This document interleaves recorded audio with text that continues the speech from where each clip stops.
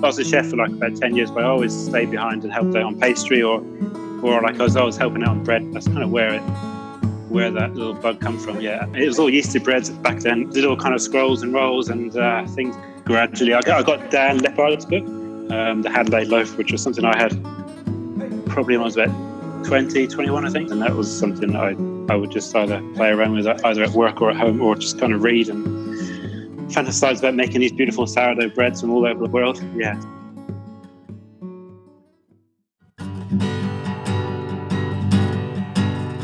This is the Sourdough Podcast, the show about the innovators, leaders, and creative trailblazers in the sourdough community and the stories behind the bread. On this episode of the Sourdough Podcast, baker and author Michael James joins me from Melbourne, Australia to talk about his journey from chef to baker and his internationally acclaimed cookbook, The Tivoli Road Baker. He shares his thoughts and tips on sourdough and answers listener questions about starter health and viennoiserie, and even tells us about his second book to be released later next year. You won't want to miss this one. Before we get started, I wanted to give a quick shout out to our most recent contributor to the podcast, Thomas Vroom of Vashon, Washington.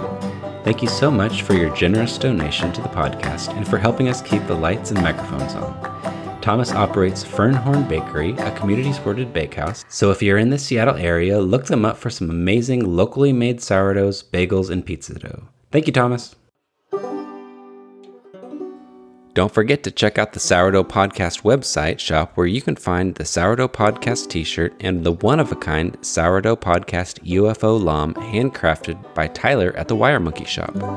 This season of the podcast, each of my guests will be receiving one of these beautiful walnut llames emblazoned with the Sourdough Podcast logo. And now you too can score with style and help support the podcast at the same time. So be sure to head on over to thesourdoughpodcast.com to shop, find other baking resources like books, recipes, and links to useful products. And of course, don't forget to check out the last 2 seasons of episodes featuring people from all around our sourdough community. And one last plug, Tyler at the Wire Monkey Shop has started a fund to help support bakers in need. Money donated will go to bread bakers who are in financial duress due to the coronavirus using Instagram as an outreach platform. With your generous support through your UFO llame purchases, the Sourdough Podcast was able to contribute $240 to this fund. So please consider helping out if you can. You can find more information at Tyler's Instagram account, Wire Monkey Shop. Don't forget to stick around after the episode for more music from Weston Perry. You can find more of his music and videos on his Instagram account at Weston Perry Music or for purchase wherever you download music. And now, here's my interview with Michael James.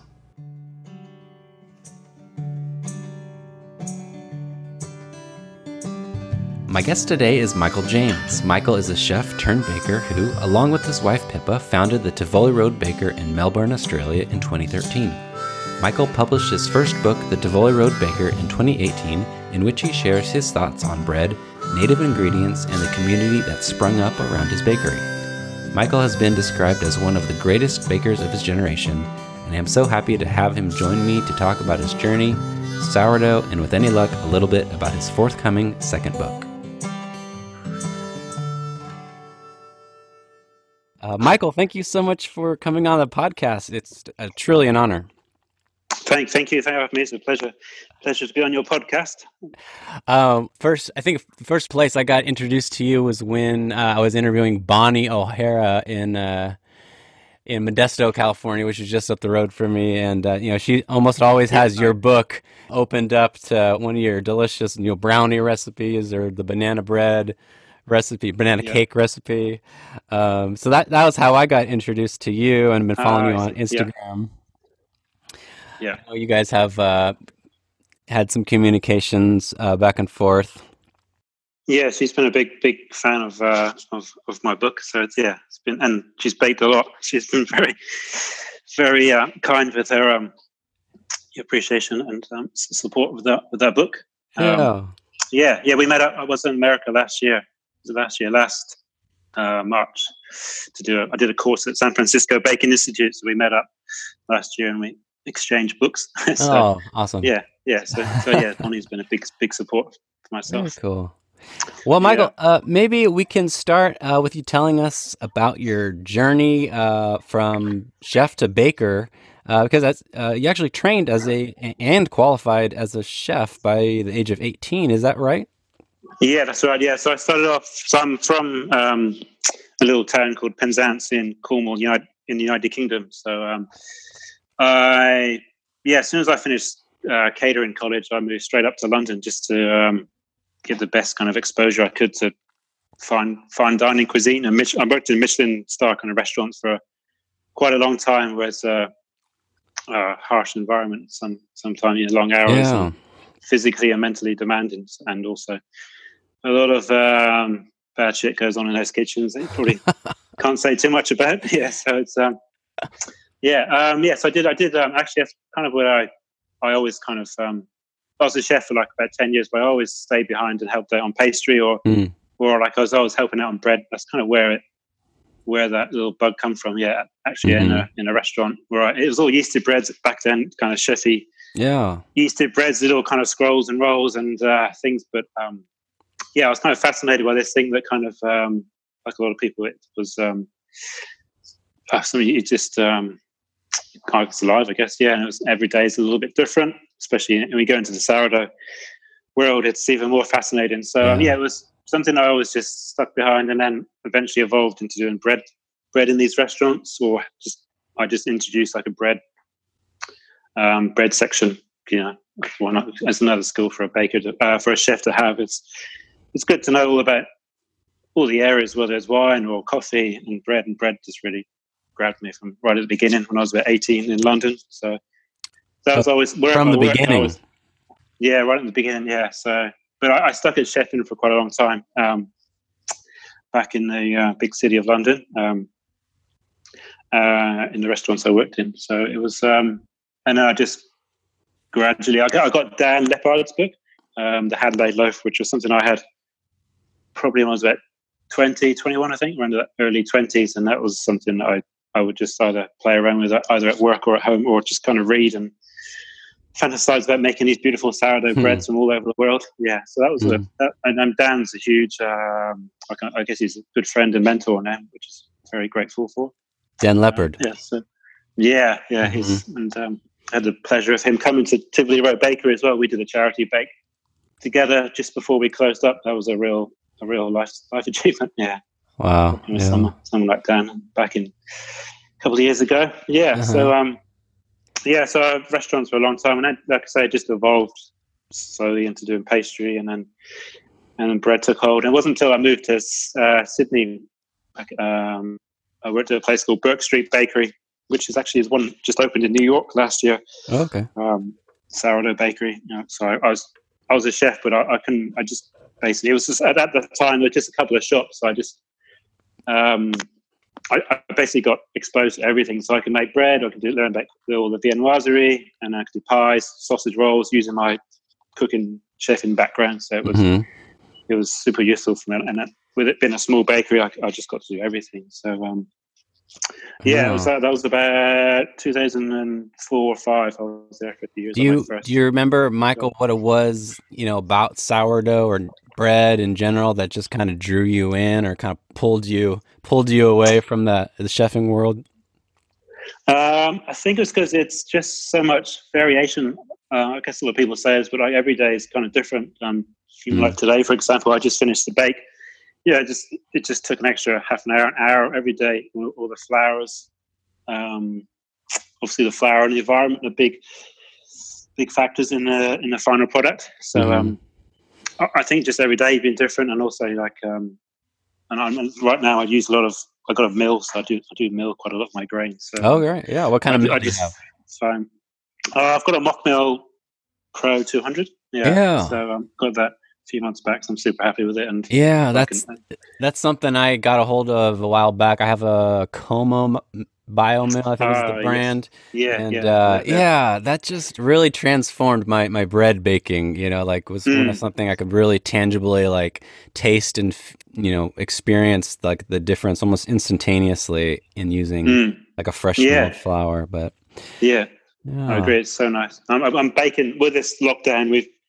We're actually coming out of the virus lockdown, but like I've been baking for the community as well. So oh, great. So yeah. So I've been doing like I just text. There's a WhatsApp group going on, so I just text other people and just make a load of bread, and in a few hours, an hour's time when we're done, I'll just deliver the bread. So it's it's a real nice thing to do while we're going through this together. Yeah. Well, we're talking about kind of how you transition from chef to bakery owner, and you talked a little bit about you had worked in a two-star Michelin star. Yeah, it was 2-star. And actually, that was one of I got a bunch of great listener questions. One of them was from Bonnie, actually herself at Alchemy Bread, and she actually was wondering, what are some things people don't know about working in a Michelin star restaurant, and what are those things maybe that kind of pushed you to the baking world? It was harsh. I think there's a few factors. Like there's a lot of abuse goes on in these places. Well, this is late 90s, so 98, 99. It was not so bad these days, but that was seen a lot of bad things happen. That was hard. There's a lot of also with the food as well. I guess we have all this beautiful produce, and then we just kind of used to chop them to little pieces and little fine dice here and there. And it's a little bit. I guess I was just finding myself at that time. It was kind of a little bit too fussy for me in some ways. Like I'm into attention to detail, but we're spending hours and hours doing tomato concasse or brunoise of carrots and all these kinds of fancy things. I just wanted, to do real food and and I saw that guy. So I was doing bread there as well. So I was obviously reading Dan's book and at the time, so that just got me intrigued about breads of the world as well as learning about sourdough bread because I just had no idea. I didn't do any training for it, so I just kind of taught myself. I just evolved very slowly. Well, that's something we've talked about on the podcast a few times with some of my guests, and I don't have any professional training myself, and so really, what I understand of like the culinary world or the baking world is like based off of those interactions or like Netflix baking competition. Yeah. But there seems to be like this kind of dichotomy between the chef world and the baking world. And that's, I don't know, is that something, it sounds like that's something you've experienced, or is that representative of like, for example, Dan Leppard, who you've talked about, he said in your intro about you that, you and your wife kind of share this modesty that earns respect in a world full of boastful noise and hyperbole. That's kind of what I'm talking about. Is that something you're familiar with or experienced? I guess we just let the food do the talking. Yeah, I guess I got kind of burnt out in the restaurants as well. Like it's I'm not sure what it's like in the States, but like in UK, it's super hard. The hours is so long, so I just just evolved. And with the bakery, we just kind of let the food do the talking with the baked goods do the talking with what we working with the local community was so important for us. Like if it's not around us, we just wouldn't use it. Kind of simple as that. So it's all about and just looking after our staff. In the bakery was we always had constant discussions with staff, like meetings every week. So we try and I guess I try to learn from what I learned in the restaurants or didn't learn maybe in some ways. So I try to just to listen to the staff. I guess customers as well, of course. And it's I guess we're part of the chain as well with going from the farmer or the producer to we're in the middle somewhere, and at the end you got the customers who actually want to buy your product. So just nurturing it along the way with a few grains and seeds. I'm definitely excited to talk about kind of that local economy you kind of built up. You talk about that in your book, and oh man, your book. Thank you so much for sending me this book. By the way, it's just a pleasure. Book, and it's got over 80 recipes in it. Everything from like tarts and scones and galettes, viennoiserie. And I was telling my wife last night when I was like getting ready for this interview, you read in this book, it's like if someone could just master like a dozen of these recipes, you could open up a pretty awesome bakery, people lining up around the corner, but yeah, it's just got so many great recipes in there. And thank you. Yeah.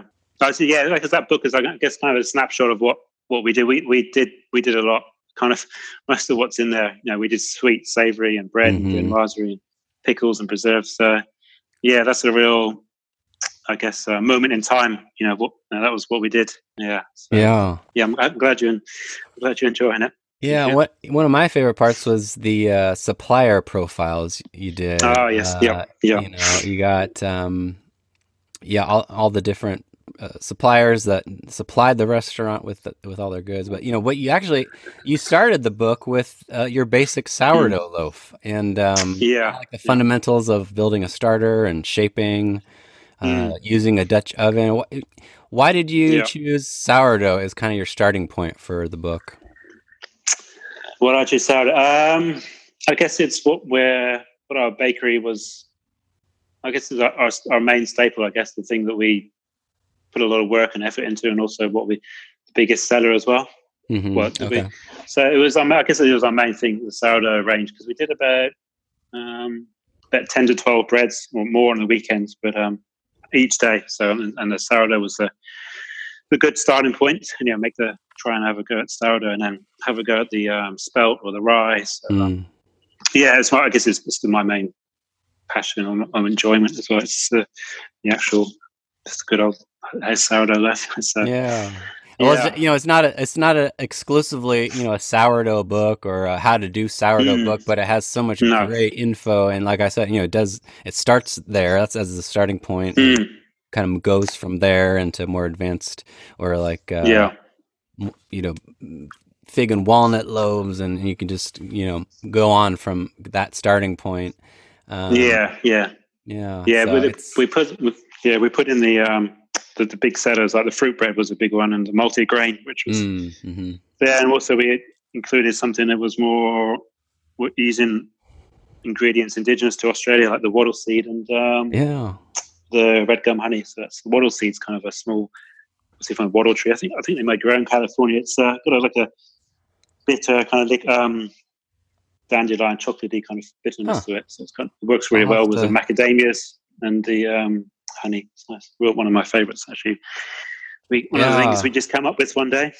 Yeah, I know. I just got reading that book and just seeing how you use all these native plants and ingredients, and it just got my mind working, and like thinking about all the different things we grow around here in the Central Valley of California. Ways we can use those products. And one of the things I wanted to ask, speaking of sourdough, I'm curious if there's a similar sourdough revolution or reawakening, I don't know what you want to call it, happening there in Australia, kind of like there is in the United States these days.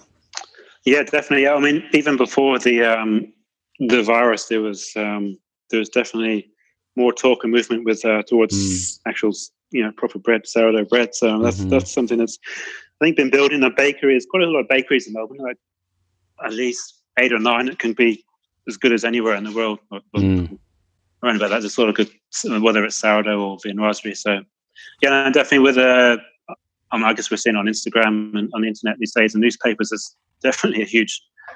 The trend of this year is definitely sourdough baking. It's huge. Yeah, I feel like I say that every year, and it kind of just keeps growing and growing. And then, like you said, with this virus, it's exploded. Yeah, well, hopefully, at least even if it's small percentages of that, maintain either starters or make bread. That's a big movement to appreciating good, well-made bread. Yeah, I mean, it takes time and patience. I guess people have got plenty of that right now. So it's they can just hopefully carry on, or just like I've had quite a few messages from people saying, "I've been trying to make sourdough bread, and we just really appreciate what you guys do. I'm just gonna, I don't care how much it costs anymore. I'm just gonna keep buying the bread from beautiful local bakeries," which is kind of nice to hear after all these years that people are, really appreciate what you do. So yeah, there's a huge amount of people are baking right now. It's amazing. I mean, I've had tons of messages about bread. There's usually starter questions and well, that's I definitely got a few questions. maybe you can take a stab at least for our beginners out there with all the new COVID-19 bakers out there. What would maybe be one thing for a beginner sourdough baker that you'd recommend to maybe increase their odds of a successful sourdough loaf? For me, I guess you got to start with where it all begins, like the flour. I mean, you've got good healthy flour, preferably local as well, or beef, especially if you like ourselves, we mill it. That's where it all comes from, like the flour. A good healthy starter, then with a bit of time and knowledge, then you can produce a beautiful or a great loaf of bread. That and that's why I say I mean flour. A lot of people are using plain flour or all-purpose flour, I think you guys call it. So, which is obviously not a good start. So I just bread flour or strong bread flour, stone ground, good.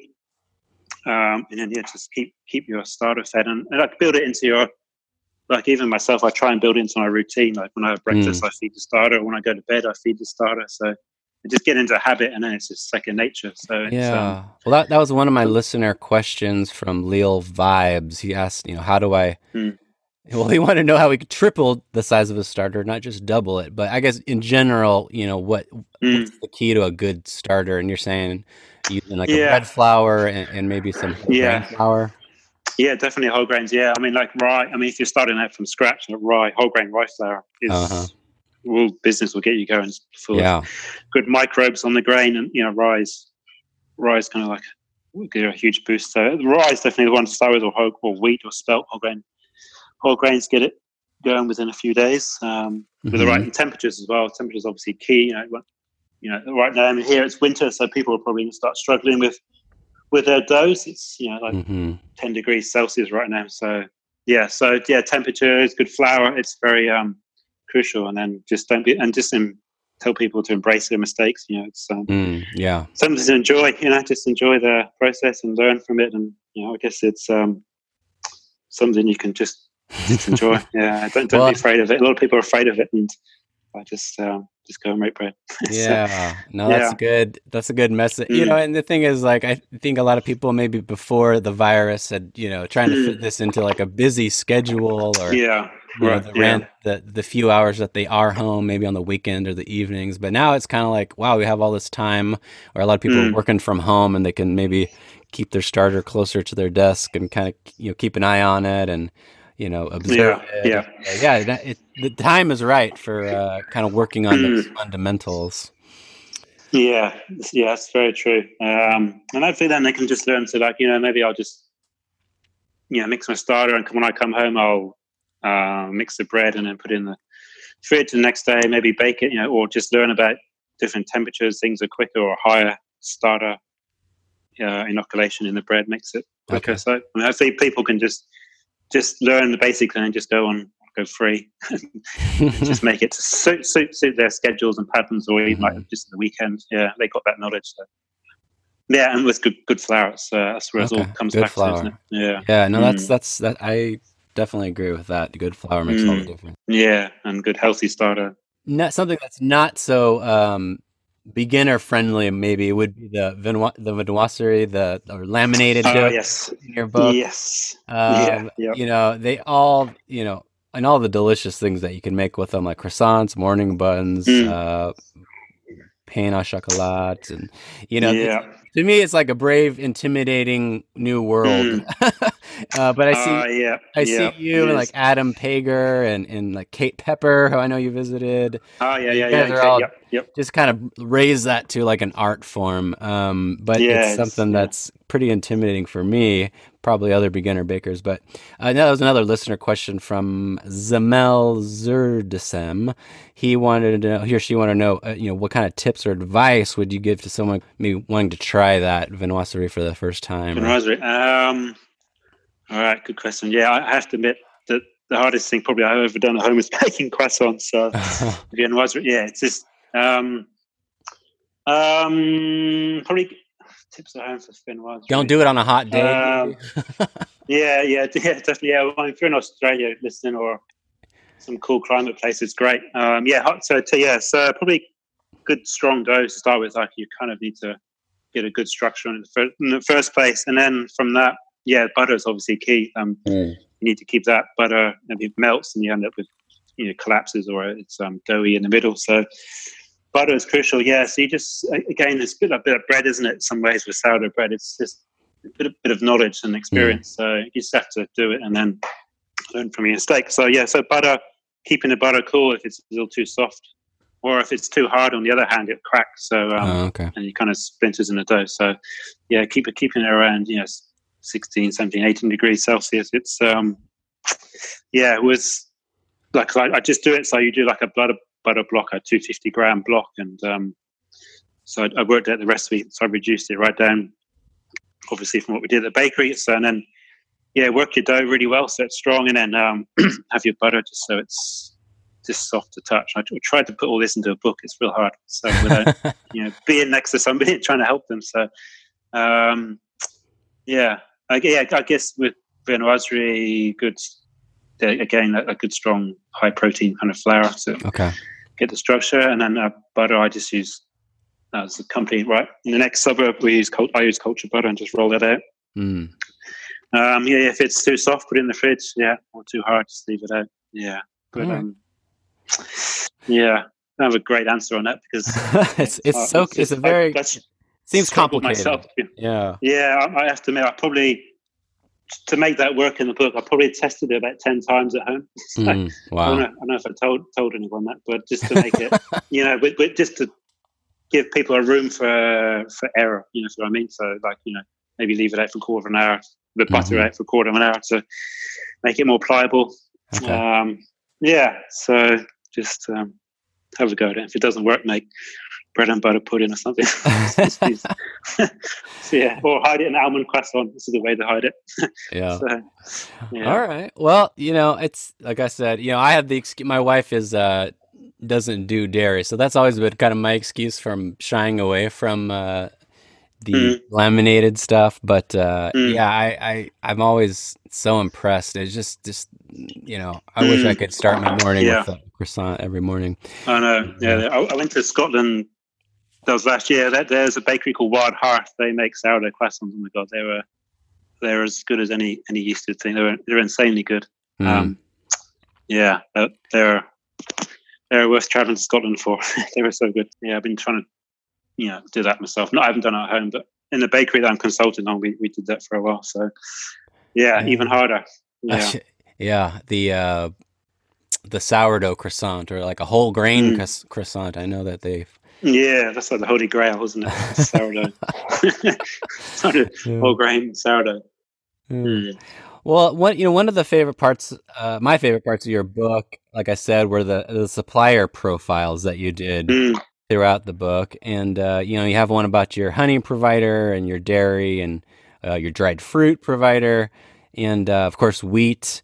And, we talk a lot on this podcast about local grain economies. And, what I love about your book is it kind of shows how you're a bakery like, Tivoli Road, it really is able to support lots of different local economies, food economies, but also, as you say, it kind of unexpectedly brought about this sense of community that you didn't necessarily plan on. And so, I was wondering if you could tell us a little bit more about those relationships that you were able to foster or grow at the bakery.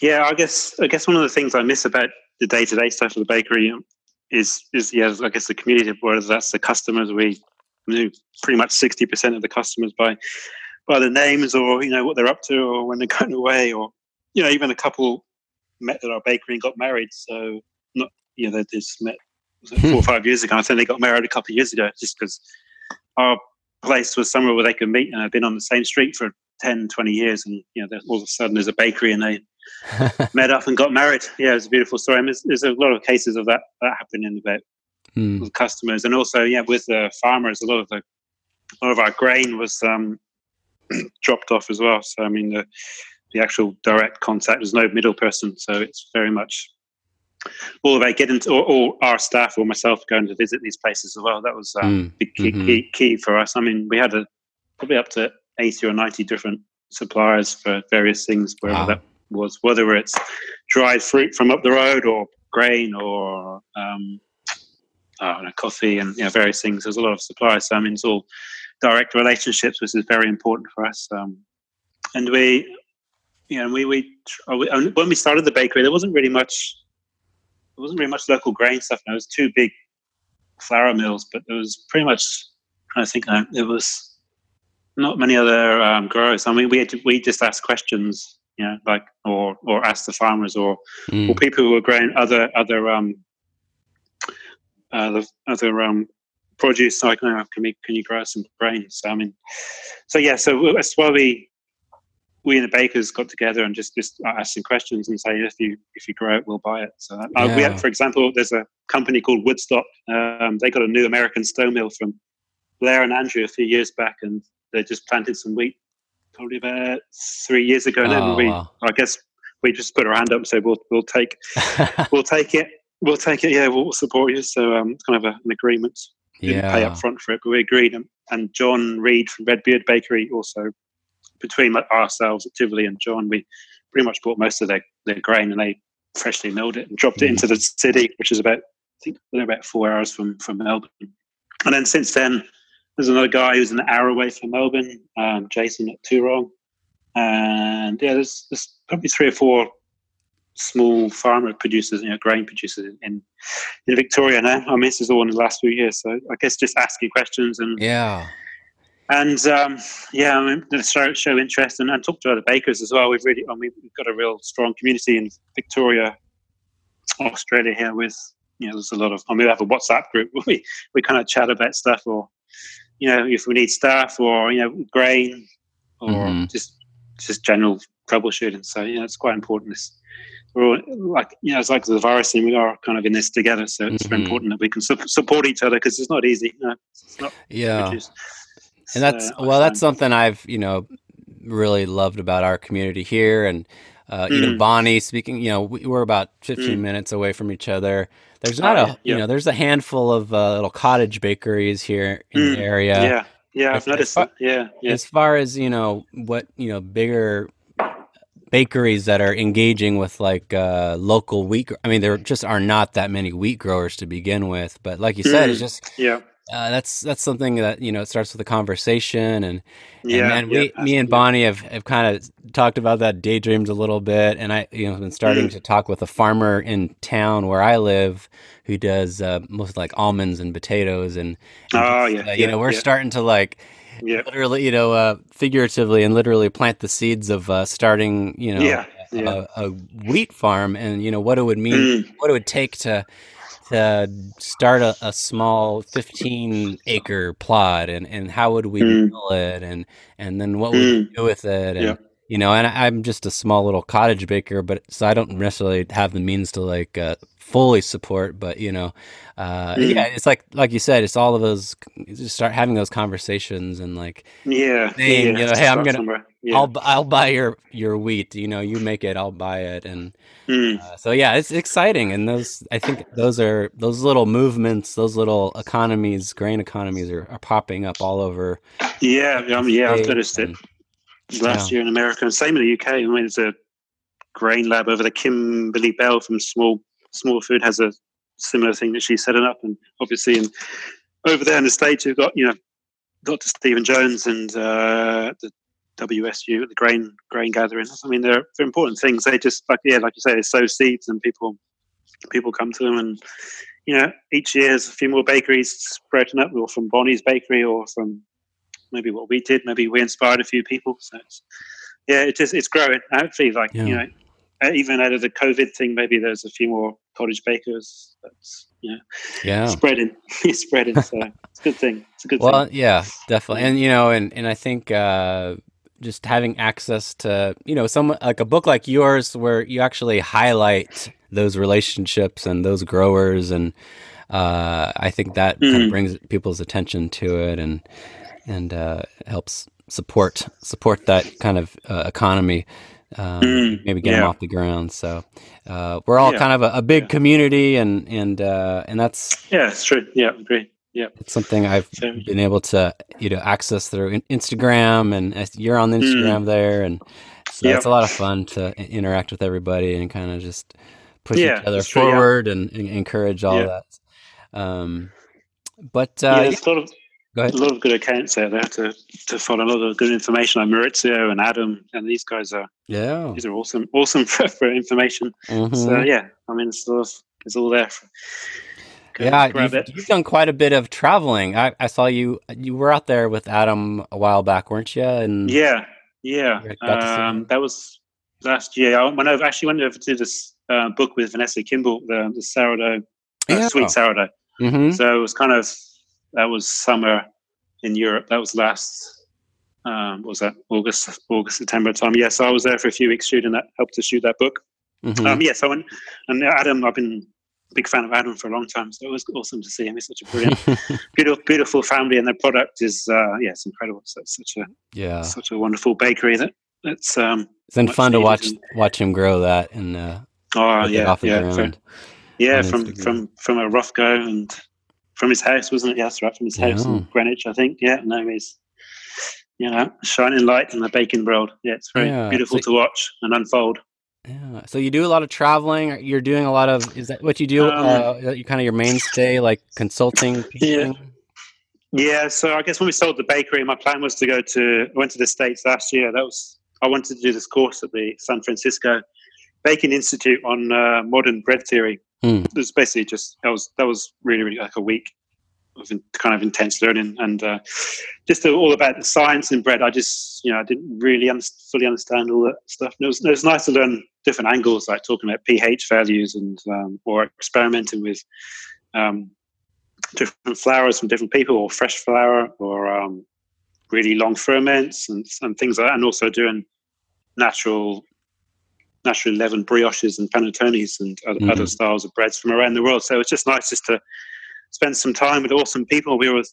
I was there with Greg from Neighbour Bakehouse and Matthew Jones from he was at Outerlands at the time, and they were two wonderful people. It was a pleasure just to hang out with them, and we kind of went a bit off piste for a while. It was cool. We were just experimenting and learning. It was super fun. So I did that, and then went to see Blair and Andrew at Elmore Mountain Bread. That was kind of like a dream come true to work in that bakery. And then from there I went to see Kate down in Ojai, California. I mean, little places like I want something eventually, something like that, something small local community where I'm not doing like tons of stuff. I'm just doing bread and one or two things. In hindsight, I probably did a bit too much at our bakery. So I was just getting more inspiration, more ideas. And, and I love America too. So it's a beautiful country. So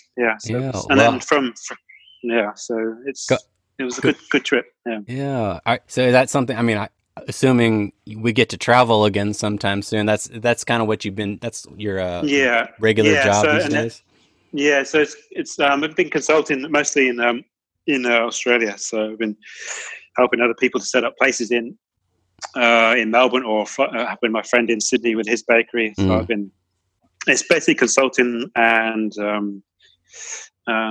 just kind of, I guess, a break from day-to-day life of a bakery, a mental and physical kind of break.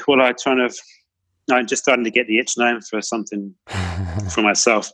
So I'm curious, Michael, are you doing or having any questions about like how restaurants or bakeries can adapt to like the COVID pandemic? And is that something you've addressed at all in your consulting yet?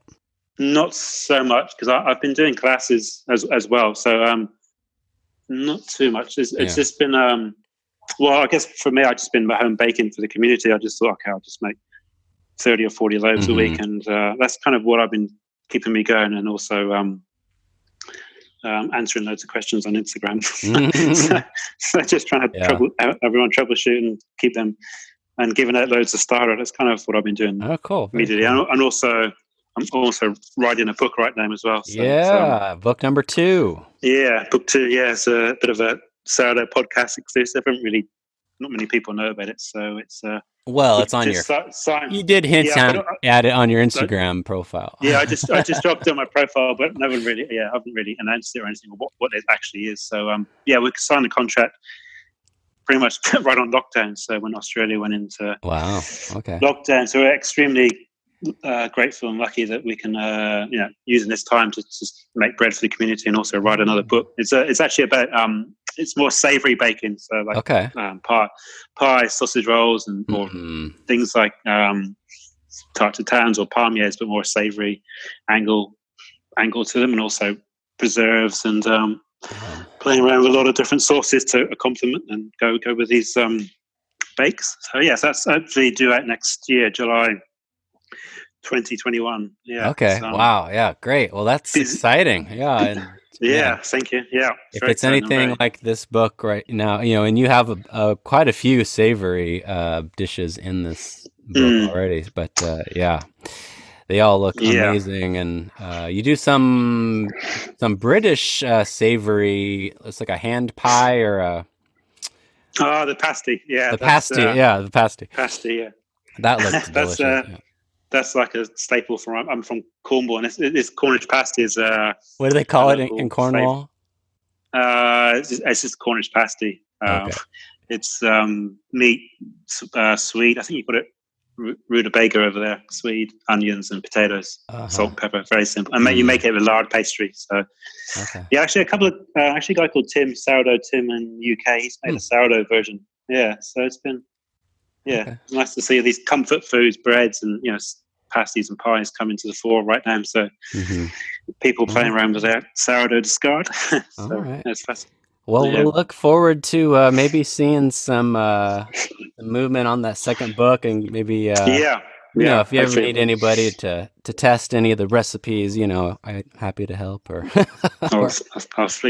the book or anything like that. I got an audience here that I'd love to get a sneak peek. Yeah. So, you're doing classes mostly online these days? No, classes are in it's an area called Daylesford, which is about 2 hours north of the city of Melbourne. Okay. In Victoria, Australia. So I'm doing sourdough class. It's basically beginner sourdough classes on a Saturday afternoon for about 4 hours. So it's basically you get to do the whole thing, like how to start a starter or how to maintain it, how to mix the dough, shaping, folding, also baking. So I try and set it up.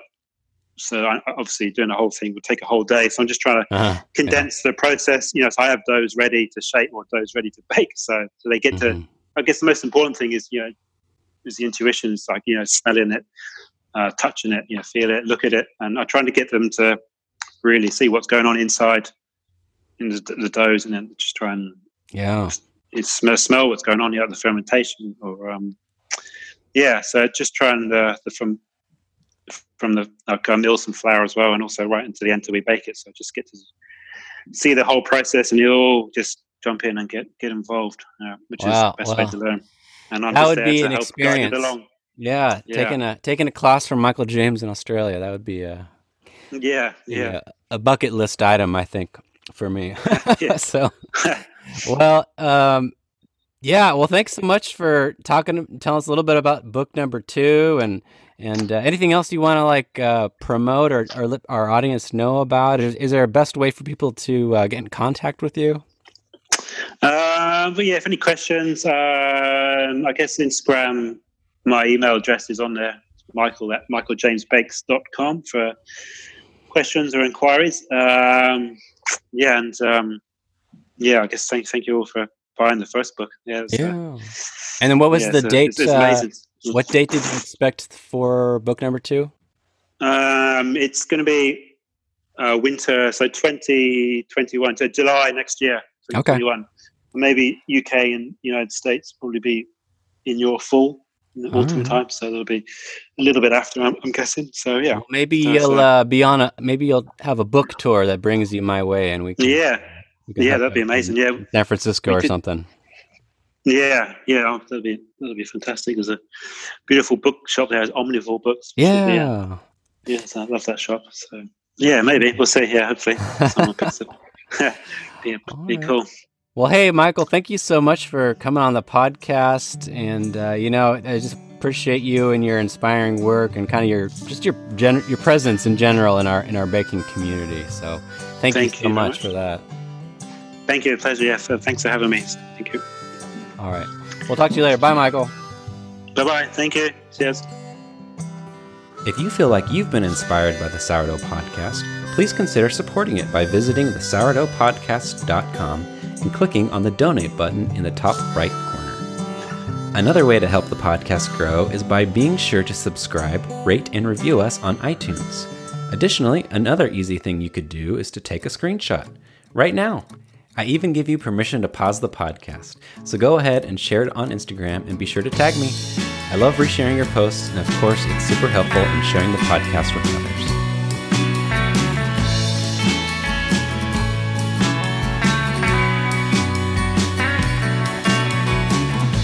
I put you down there just the other day. I swear, although I don't remember it, I must have been in the middle of something. If I think hard enough, I'll remember. I'll forget it.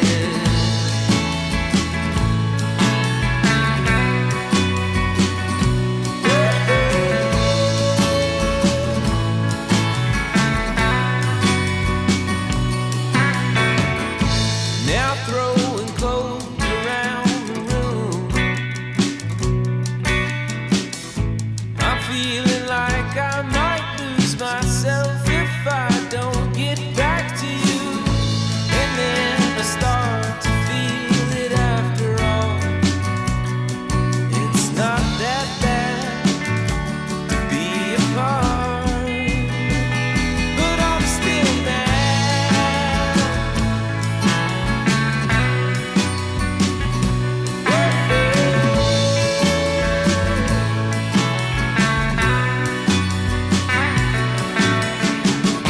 Why can I get it together? You and I may never know.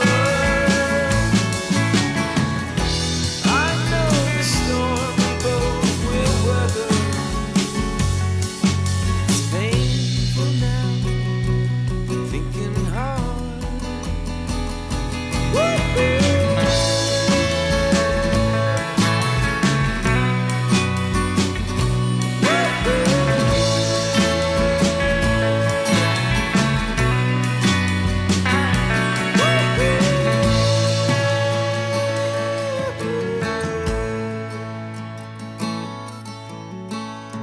And when I finally locate you,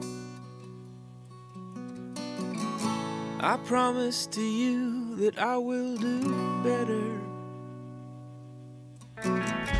But you know exactly what I'll do. Oh, who the hell am I kidding? You know. Why can I get it together? You and I may never know. I know the storm we both will weather. It's painful now, thinking hard. Where did I